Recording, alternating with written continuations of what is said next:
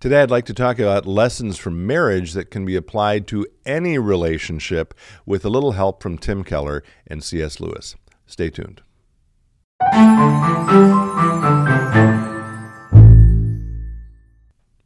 Hello, friends. Pastor Tim Westermeyer here, Senior Pastor of St. Philip the Deacon in the western suburbs of Minneapolis. Good to be with you, as always. We are in the second week now of a marriage enrichment class that my wife Amy and I are doing here at church. In fact, Tim behind the camera was mentioning how good it smells in the church today. Not that it smells bad here usually, mind you, but we were doing a meal with the church, and so that's in process even this morning while we're taping this, and it does smell very good. Anyway, the class has been wonderful. Amy and I are enjoying getting to know the people in it, and looking forward to another meeting tonight. And we're using as our sort of core resource for it a book by Tim and Kathy Keller, The Meaning of Marriage, Facing the Complexities of Commitment with the Wisdom of God. And I wanted to, it's actually been a great opportunity for me and Amy also to talk about the content of this book. And so today I want to just lift up something from it happens to be from chapter 2. The title of that chapter is The Power of Marriage. And I think it's a deep Christian truth that applies to all of us, whether we're married, whether we're single, whether we're dating. And you might put it under the today's subject under the umbrella of maybe spiritual hygiene, in the sense of maybe paying attention to some tendencies we have as human beings to do things that get in the way of relationships. Again, whether those relationships are with family, with friends, with our spouses, or whoever. And so I'm going to read a couple of things from Keller's book here. And I'm also, I think, at least I'm planning to, we'll see if I end up doing it, read a short thing from C.S. Lewis's Screw Tape Letters. I'll say a word about that in a second. But in one section of this chapter, Keller lifts up that very famous passage of Paul's from 1 Corinthians chapter 13.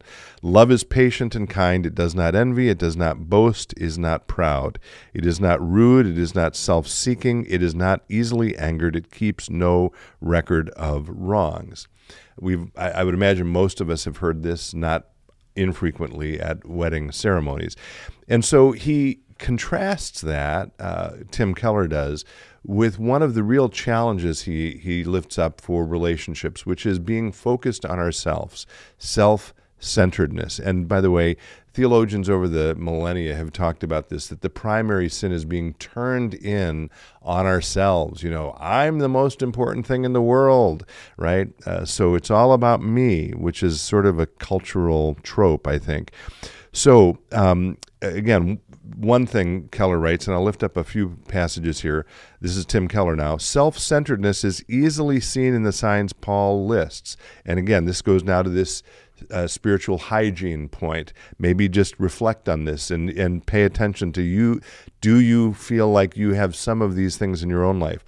The signs Paul lists: impatience, irritability, a lack of graciousness and kindness in speech, envious brooding on the better situations of others, and holding past injuries and hurts against others. Again, I'm not saying this, by the way, to be mean or to throw you under the bus if you're feeling these things. It's sort of an opportunity to say, okay, am I feeling those kinds of things, maybe in my heart generally or towards other people specifically? And if so, what might I do about it to remedy that situation?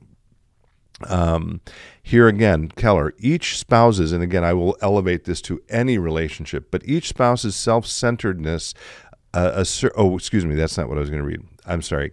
Moving on. Self-centeredness, by its very character, this is Keller again, makes you blind to your own self-centeredness while being hypersensitive, offended, and angered by that of others. The result is always a downward spiral into self-pity, anger, and despair as the relationship gets eaten away to nothing. Now, here I do want to lift up this short thing from Screw Tape Letters. Again, this is, I don't know, I don't think I've lifted this up before. This is by C.S. Lewis. Screw Tape Letters is a famous narrative in which Lewis talks about the bureaucracy of hell, and Screwtape, one of the senior devils, is advising and teaching a junior devil how to best deal with his patient, who he's trying to convert to the devil's side, right? Move him away from God's side. And as I was reading that stuff from Keller, I thought of this really wonderful because it's so true passage from Screwtape. When two humans have lived together for many years, again, could be spouses, it could be family, whatever, it usually happens that each has tones of voice and expressions of face which are almost unendurably irritating to the other. This is, again, the senior devil teaching a lower, more junior devil. Work on that, the senior devil says. Bring fully into the consciousness of your patient that particular lift of your friend or family member's eyebrows, which he dislikes so much, and let him think about how much he dislikes it. Let him assume that this other person knows how annoying it is and does it to annoy. If you know your job, he will not notice the immense improbability of the assumption. And, of course, never let him suspect that he has tones and looks which similarly annoy her. As he cannot see or hear himself, this is easily managed. Again, you read this stuff, and if we're at all honest, I think we all think, well, yeah, I probably felt that way a few times. And by the way, after Lewis wrote this book, he said, I felt like I needed to take a bath because he had sort of sat with all those negative emotions about resentment and irritability. And someone said, well, who was your example for that? And he said, I didn't need an example. I just looked into my own heart, right? Anyway, so what's the solution?